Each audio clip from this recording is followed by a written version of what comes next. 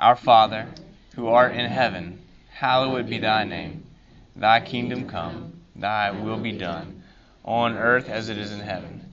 Give us this day our daily bread, and forgive us our trespasses, as we forgive those who trespass against us. Lead us not into temptation, but deliver us from evil. For thine is the kingdom, and the power, and the glory, forever and ever. Amen. All right. Well, this is week 4, and this is a good one. Forgive us our trespasses, as we forgive those who trespass against us. Well, we have looked at the Lord's Prayer, and what we have seen is that we begin with our Father. And so we come in Christ as children of God. We've said before, it's not particularly PC, but we are not children of God unless we are in Christ and we stand under and in His sonship. And so, but in Christ we are adopted. We're fully children of God. And so we come, and Jesus instructs us in Him to say, "Our Father," and we come with the intimacy of a child. But He is also our Father who's in heaven, and so He is the Lord Almighty. He's the Creator of all that is. He's the King of Kings and the Lord of Lords. And so our Father, with whom we have an intimate relationship, and who longs for the intimate relationship with us, is also holy and great and majestic. And so then we have 2 sets of 3 petitions. We begin the "Hallowed be thy name" in Greek. Structurally, it's a petition, it's a request. Preserve the holiness of your name for us.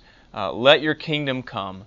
Let your will be done on earth as it is in heaven. And Jesus, as He begins this prayer, He orients us to the Father. Whereas so many times our prayers, right off the bat, God help me, be with this person, help this person, which are not bad things to do, except that what we want to do is we want to orient ourselves to the Father first. Because prayer is essentially aligning ourselves with the will of the Father, not bending the Father to our will. And so we're putting ourselves under the lordship of Christ, inside the sonship of Christ. So we come as children, and we want to align ourselves with the will of God, praying really with Jesus in the garden, not my will, but thine be done. So those 3 petitions orienting us to the Father, but then 3 petitions for ourselves. So we need to pray for ourselves. And as Martin Lloyd-Jones said, I read the quote last week, that our whole lives are summed up in these 3 petitions. It's amazing. So give us this day our daily bread, a prayer for our physical needs. Forgive us as we forgive others for our spiritual needs. And then help us avoid sin. Lead us not into temptation, but deliver us from evil. So a prayer for sanctification. Interesting that he addresses our physical needs. We are alive, and we need to be kept alive in order to live in the world. That's and to be His hands and feet, to bear witness to Him, meeting our physical needs. And we talked a little bit about how we don't necessarily live our lives. We might say the blessing at meals and things, but we don't live our lives as if everything that we get is from the Lord. It's that we are completely dependent upon His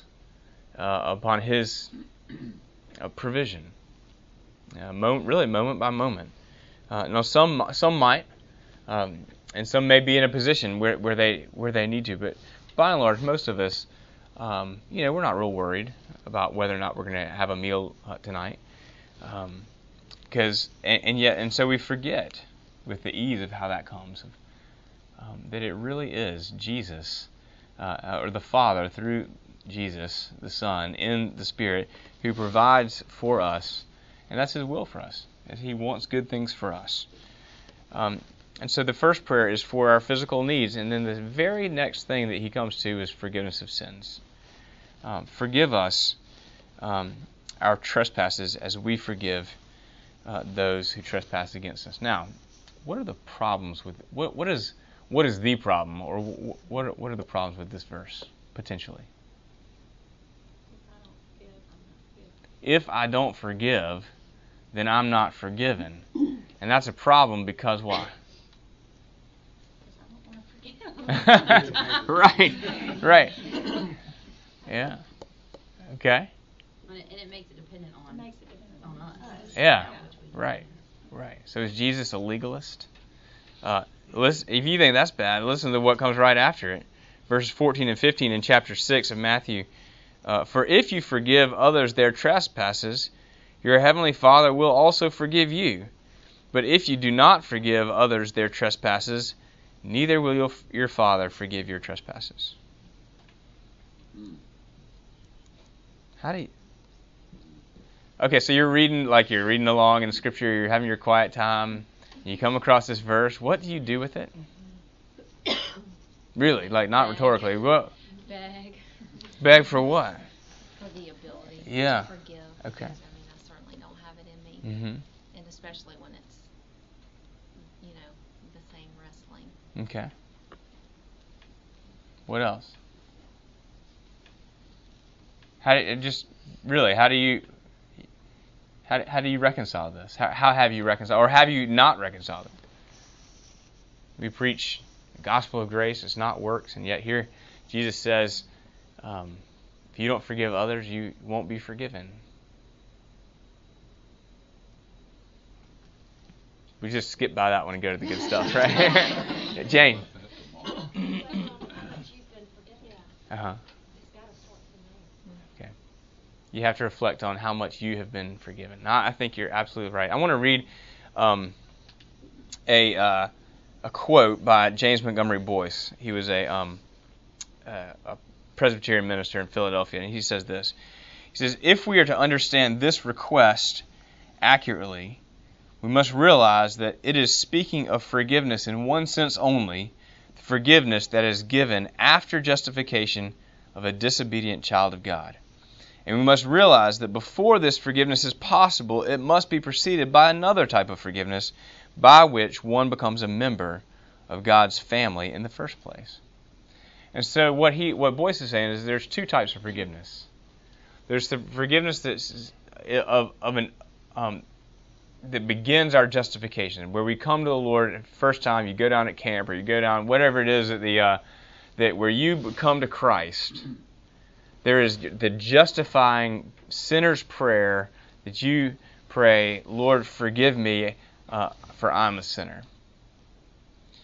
And then there is the type of, and that in that we become adopted into the family of God. We become children of God. Our sins are forgiven. And yet what we know is that after we become Christians, that we continue to sin, and there is an appropriate measure by which we ask for forgiveness for those things, even though our sins are forgiven. Does that make sense? And so what Boyce is saying is that there's that this is a sort of secondary. These are sins of a disobedient child. You don't lose your sonship or your daughtership after justification. Your sins are forgiven, and yet when you commit sin, there is an appropriate place for you to ask for God's forgiveness. And why can we recognize that this is a different kind? Isn't that just sort of gymnastics where we're trying to fit this into our theology? And here's how I would respond to that. The answer is no, because we begin the prayer, Our Father. And so since we begin the prayer, Our Father, we are children of God, and I know as a child, and I know having children, that when I was a child and continually, that I messed up and I sort of went outside the bounds a time or two, and it did not disqualify me from my place as a Gibbs, and I continually had my Father's love. I had His discipline, but I had His forgiveness. I was not disqualified from my family name, and so that's how we come to that. I want to just ask how does that sit with you? Do you feel like that's fair? Do you feel like that is, like I said, gymnastics, where you're just trying to tumble and to fit it and cram it? Is it helpful? I mean, what do you think? I get some nods, but there should certainly be a cause for pause, if you will, and an awakening, if you will, kind of a jolt. If there's a person that we're having struggle to forgive, there's certain scriptures it seems that come up like that should just shake us, that should jolt us into what, what's going on in the heart, what's happening where I'm obviously at some point haven't understood the grace of God for me. If I'm for some reason or another harboring bitterness or anger towards someone else or others, right? I don't have. It's just a thought. Sure. Anyone else about just in terms of how does that sit with you? We're not talking about a justifying forgiveness, but a sort of a sanctifying forgiveness. Just consistent with the gospel. Yeah. And that it is Christ's work on our behalf. Absolutely. And that is a prayer that Jesus taught to his disciples. He taught to Christians. Right. Right. Now, Jesus doesn't teach about atonement yet. He hadn't died on the cross, so we don't have a lot of teaching about atonement from Jesus. We take this in the context of Paul and John and James and those who did teach on atonement. And yet Jesus understood it. He said, remember. He said, there are still things that I have yet to teach you, but the Helper will come and teach you all things. And certainly I think his substitutionary atonement is one of those things. But we have to remember this petition comes under the heading Our Father, and it's a petition for the children of God, those who have already been forgiven in full. So let's hold on to that. We'll sort of come back to it and talk about a trespass. Forgive us our trespasses. Anybody grow up Presbyterian or grow up in a tradition that says debts? We forgive us our debts. That's actually the word, like in Greek and for Matthew, forgive us our debts. In fact, my English Standard Version, that's what it has. And it's something that is owed. But if you think about a trespass, you probably know that my first call out of seminary was to Johns Island, South Carolina, and those folks got a lot of land, and they understood trespassing.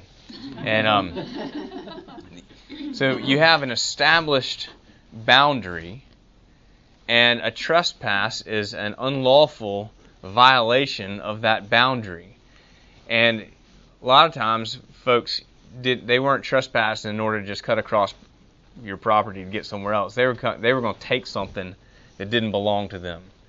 So they would trespassing often involves the taking of something that is not rightfully belonging to the trespasser. And so spiritually, a trespass is the same thing. It's a violation of a boundary.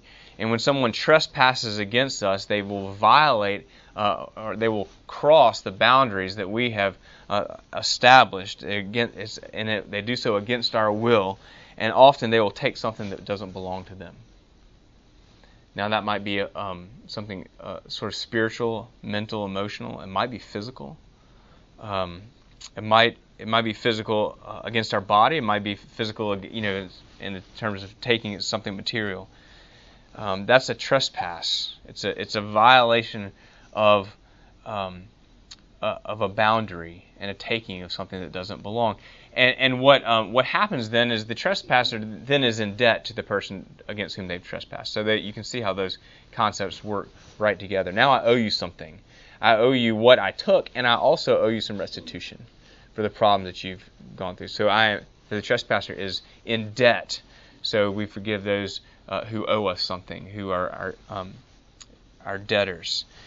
And yet when we trespass against God, we violate the boundary of His holiness, and then we take something that doesn't belong to us. And namely, what we take when we violate God's holiness, His created order, His law, is that we take His office from Him. And what I mean by that is we put ourselves in His place. We talked a lot about who sits on the throne. We talked about idolatry, and when we talked about your kingdom come, we talked about how we try to put things in God's place, and we put things on the throne of our heart, and that belongs to God. When we violate His holiness, we assume a position of authority that's not rightly ours. We take God's office. We take His role as king over our lives. And I don't think that we often think, and I'd like to just ask you about this, I don't think we often think of our sins as trespassing against God Almighty. We can see like Adam and Eve in the garden, and we see their personal interaction, and He said don't, and they did, and we can see that as a breach of authority. And yet, we can also see a trespass against our neighbor when we do something against our neighbor that we shouldn't do, against our spouse, against our parents, or even our children. We do something wrong at work. We can see the relational problem that creates, and we can see that as a trespass against them. Or certainly coming the other way, we can see when somebody trespasses against us.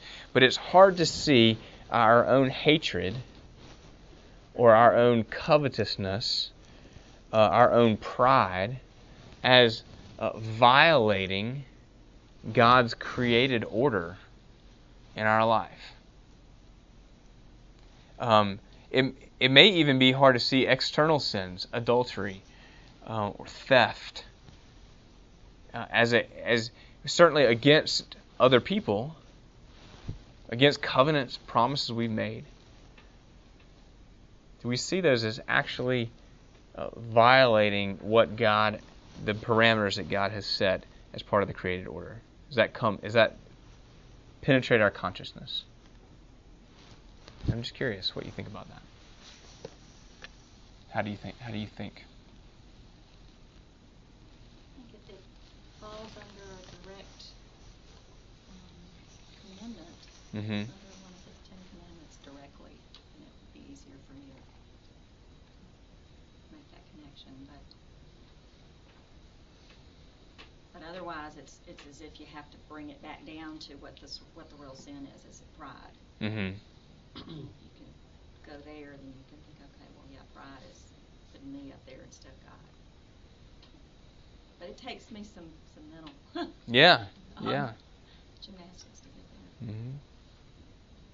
I think things like pride and covetousness and envy, those type of things are so ingrained in our culture that we just don't recognize them as being sinful. Right.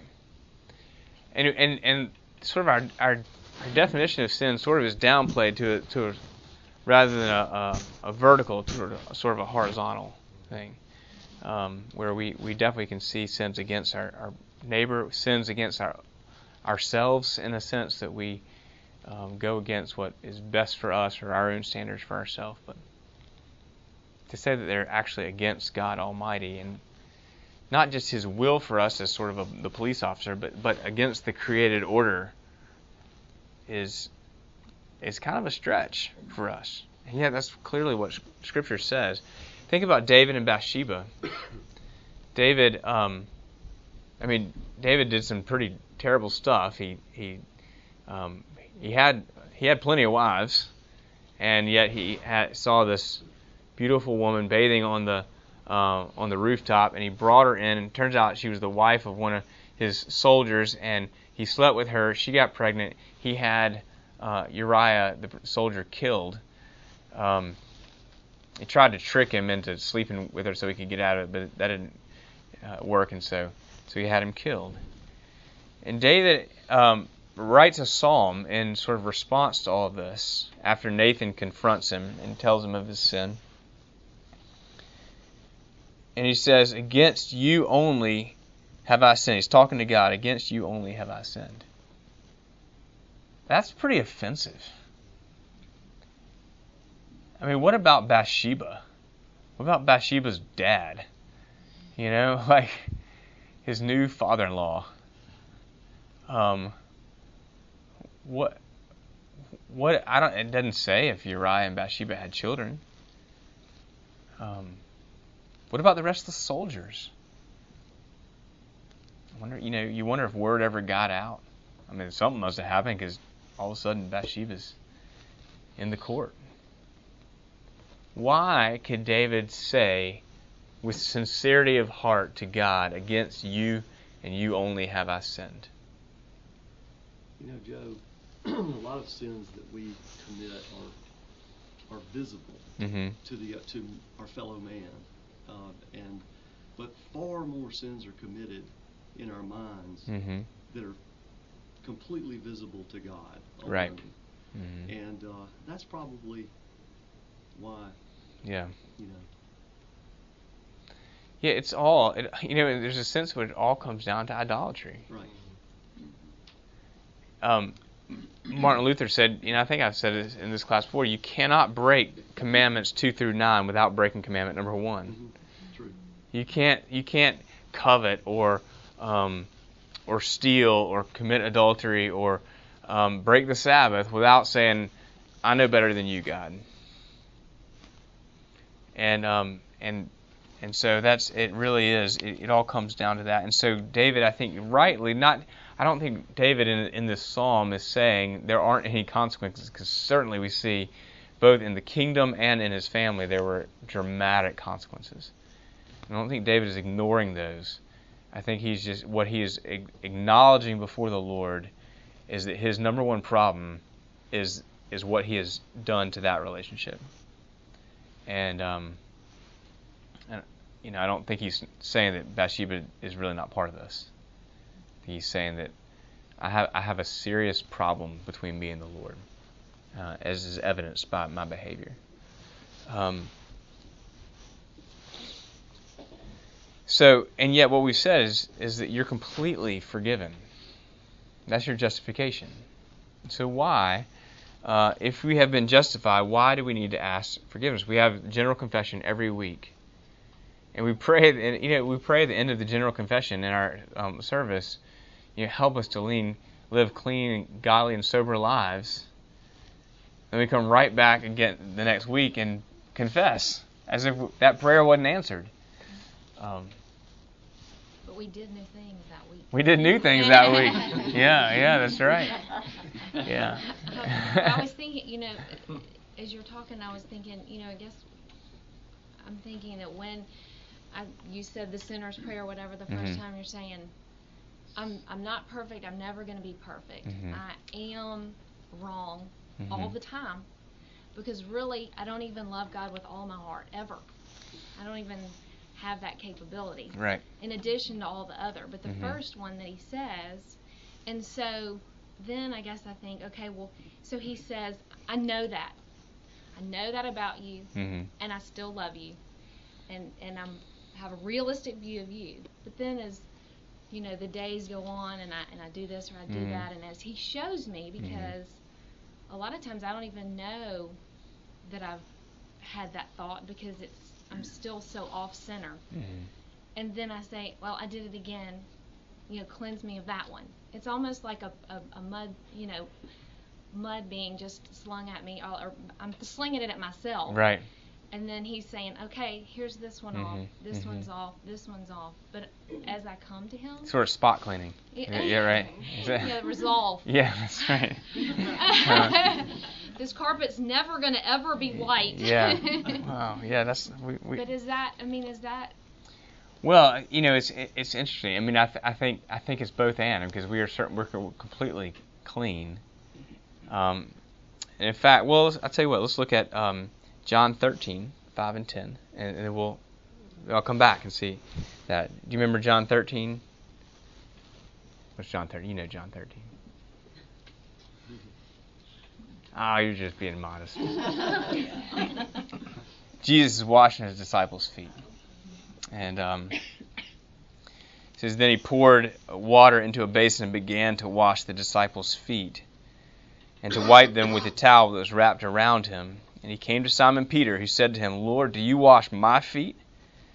Jesus answered, what I'm doing you do not understand now, but afterwards you will understand. And Peter said to him, "You shall never wash my feet." Jesus answered him, well, Peter said that because he was trying to be humble, right? You're too great, Lord.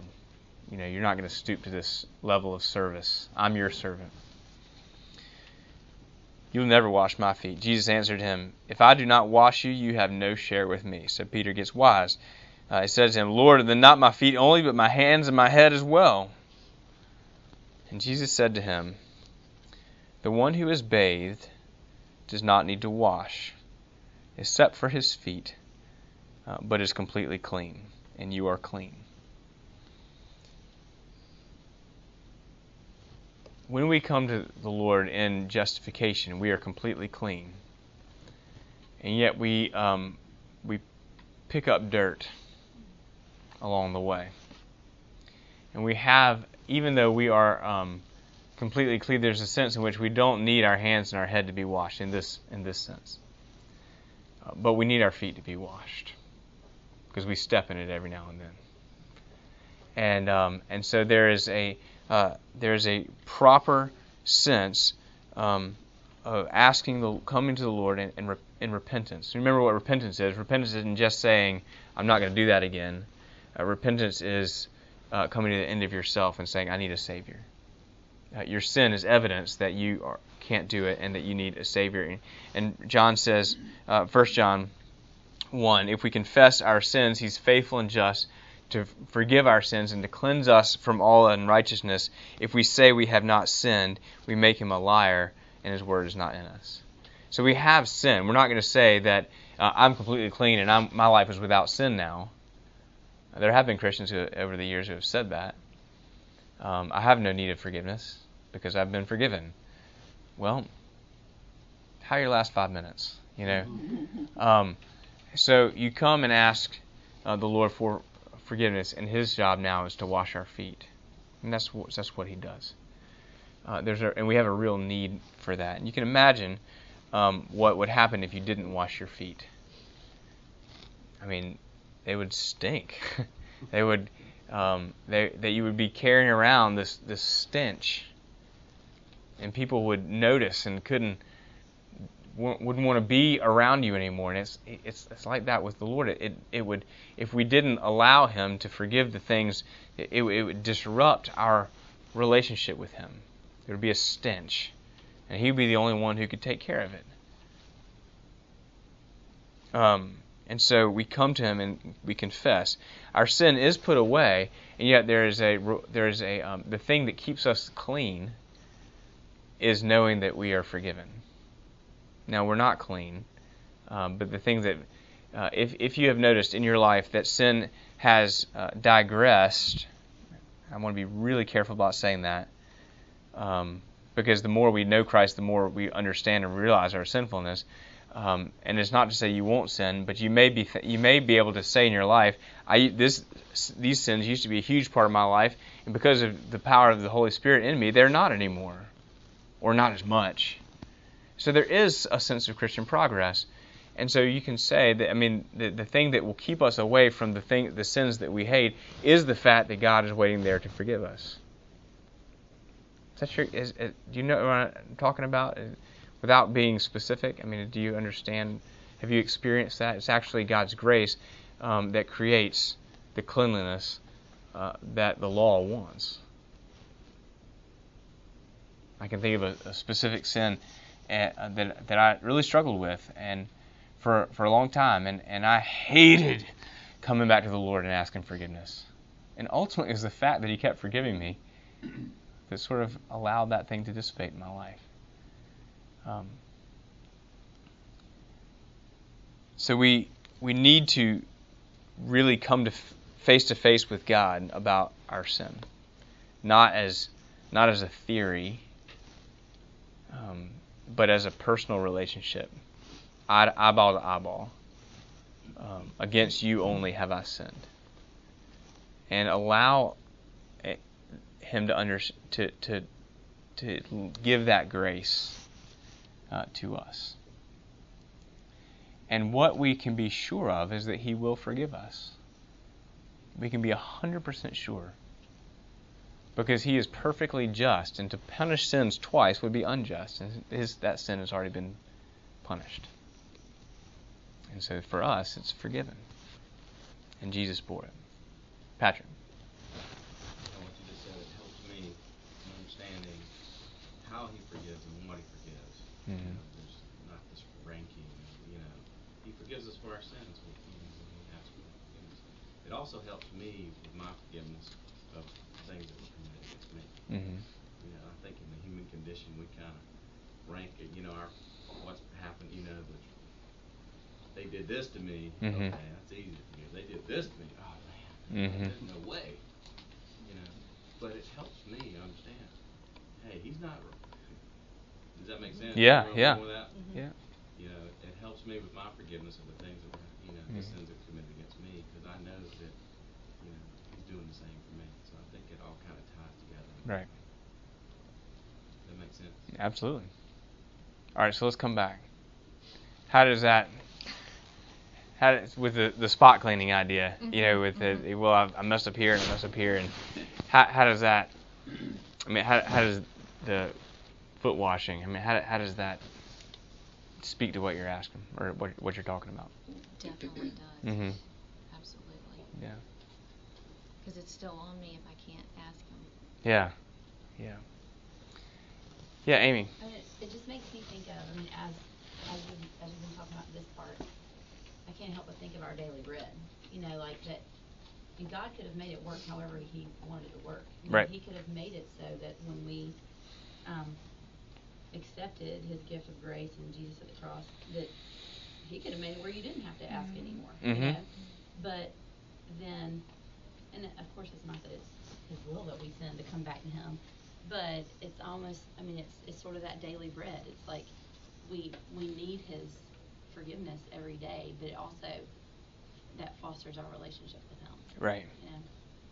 Right. We wouldn't feel like, we needed to come back every day for that daily bread of provision, but that our forgiveness is just as much a need of His provision. Right. That's right. No, there's this, but there is a problem though. That's the problem with as.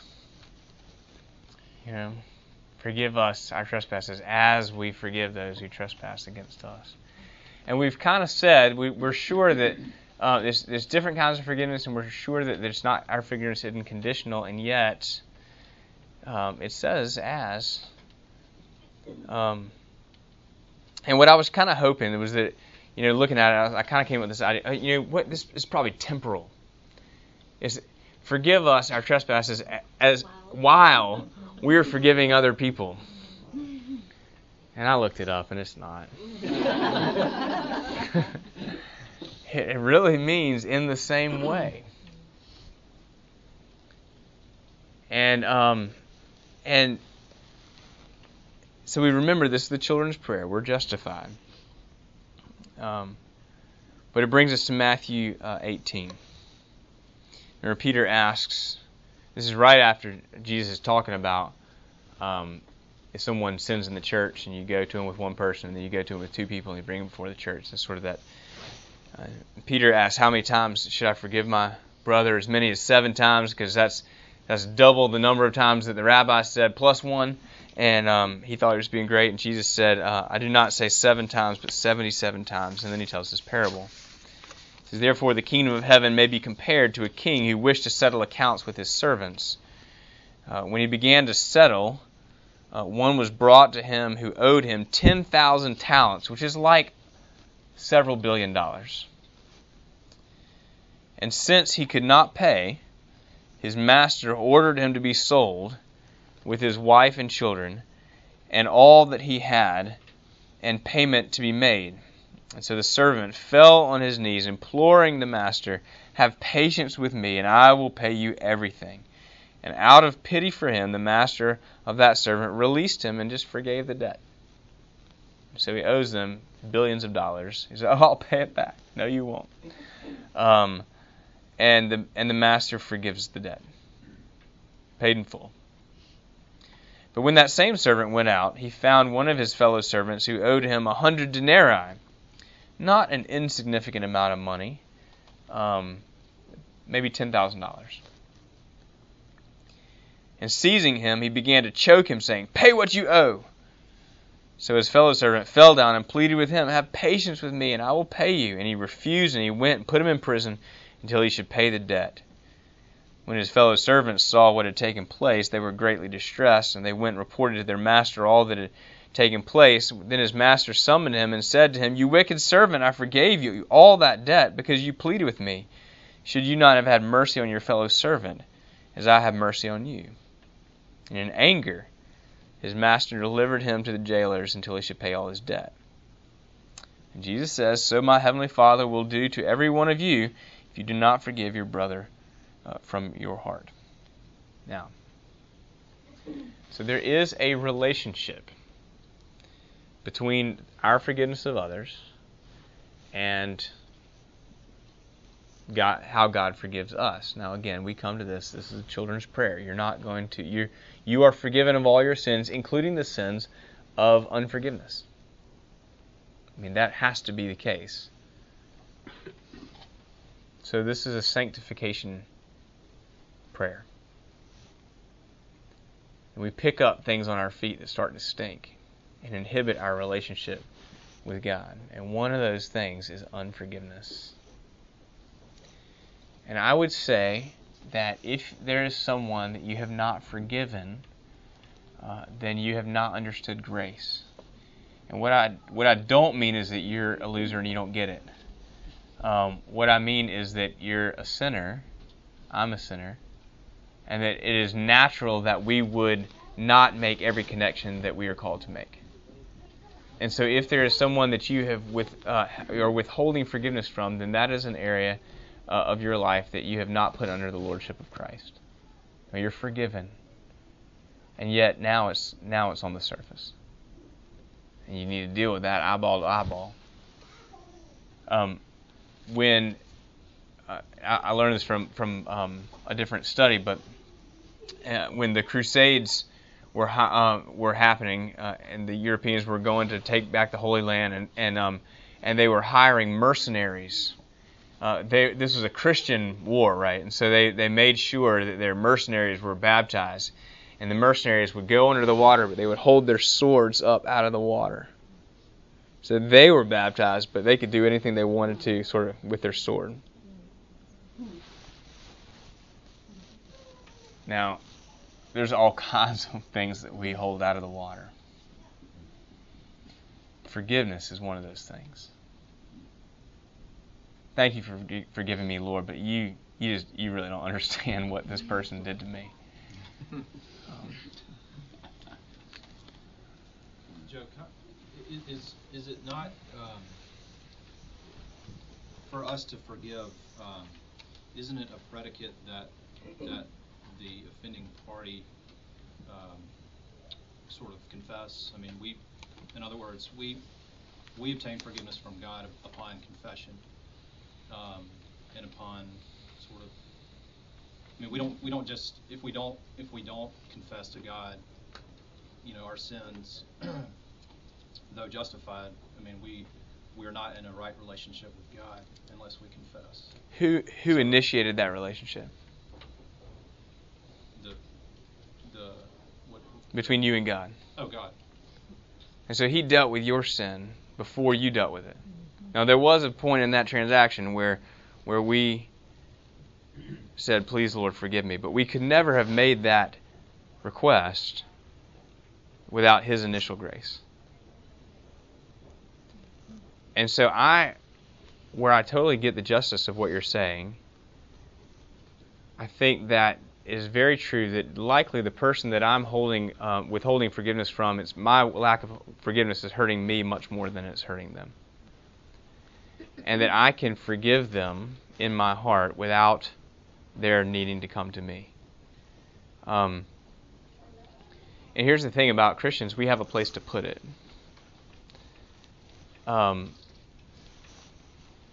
Jesus died for the sins of the whole world, including the sins against us that the person hadn't confessed. And so we actually have the power and the grace and the Spirit to let Jesus die for the things that have offended us. Now, it may be very helpful in the relationship and healthy and for that person, for them to come and confess. But no, I do not think you need to wait for that, for them to come. In fact, I think you should not, for your own benefit. Let God deal with them, but release them. Forgiveness, you know this, forgiveness is not saying it didn't hurt, it didn't matter, that there weren't consequences. It's saying it hurt and it mattered, and I release you. I mean, if God waited on me to come to Him, then I would not be. None of us would be here. We love God because He first loved us, and I think that is the model. In my experience, that is the model that it will be impossible for the offender to love unless we first love them. I mean, the offended party, the one who has been trespassed against, has, in a sense, has the power in that relationship. And grace, I think, says the one with the power lays the power down. So I'm not saying at all they shouldn't confess and ask forgiveness. But because of Christ and what if He has forgiven us, because we are continually getting our feet washed, and the power of the forgiveness, and somebody said it is all about the forgiveness that we've received, that if we really understand that, I don't think we'll be able to hold grudges long term, if we allow that to come under the water. There's no justice in it. In that sense, we're not called to justice. I think that's unconditional love. Yeah. At its core. Well, it's almost counter-conditional love. You know, there is a condition, but the condition's already been met by Christ. If we let Him be, Christ is a mediator between us and the Father, but He's also between the mediator between you and me. And so, if I offend you and I haven't come, if I've trespassed against you and I have not come to you to ask for forgiveness, you can still put my sin on the cross, so that you, in your heart, for your own health and for your relationship with God, can release me from that. A couple of thoughts. One was, I was thinking also, there is pain that we experience that the trespass wasn't against us directly, but against someone we love dearly. Sure. The trespass was against them. And well, yeah, golly, yeah, I can forgive you for what you did to me, but not for what you did to my kids. I mean, that's truth in life right there, man. I mean. Anyway, trying to. So this person didn't trespass against me, but trespass against somebody I love, and I want to strangle this person. Is what I want to do. Anyway, so that was one aspect I thought of. How do I process? Thank you. Yeah. How do I process forgiveness there? And then, secondly. But you can still, even that, you can still put on the cross. Now you might have to deal with the consequences in this life, but in terms of forgiveness, like you can put that on the cross so that you can deal sort of rationally.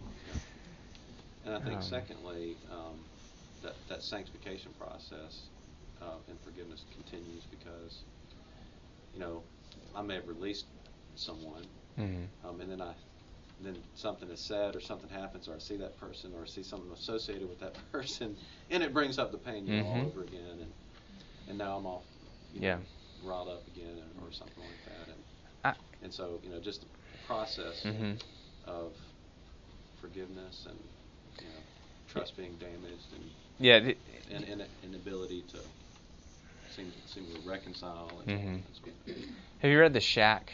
Some of you have. Some of you were told don't read that.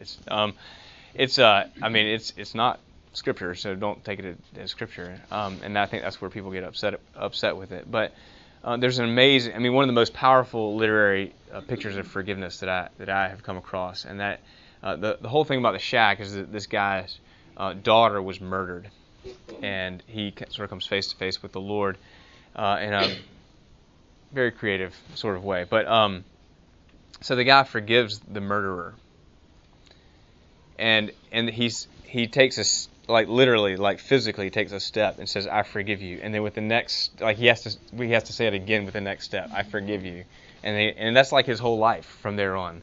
I mean, he forgives him, and then he has to take another step and say, "Do it again." But he has a place to put the forgiveness. I mean, he has a place to put the penalty. Whereas before it was just eating him alive, because he was holding it inside. Last thing, we're running short on time.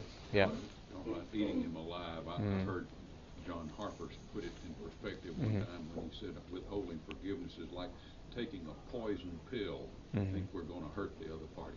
Yeah, that's right. That's great. So think about it think about it in your life. Think about it in your family. Think about it in your marriages.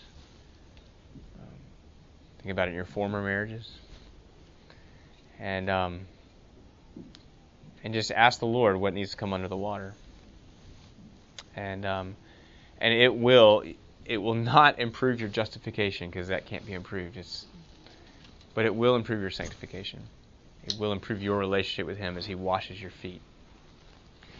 So let's pray. Heavenly Father, we thank you that we have been forgiven. And we thank you that in our forgiveness that you continue to forgive. We ask, God, that you would give us the grace to forgive others against whom we are holding grudges. Wash our feet. Give us the courage with Peter to allow you to wash our feet, to trust you with the stench rather than holding it ourselves. We pray, Father, for mercy in that regard. We ask it in Jesus' name. Amen. Amen.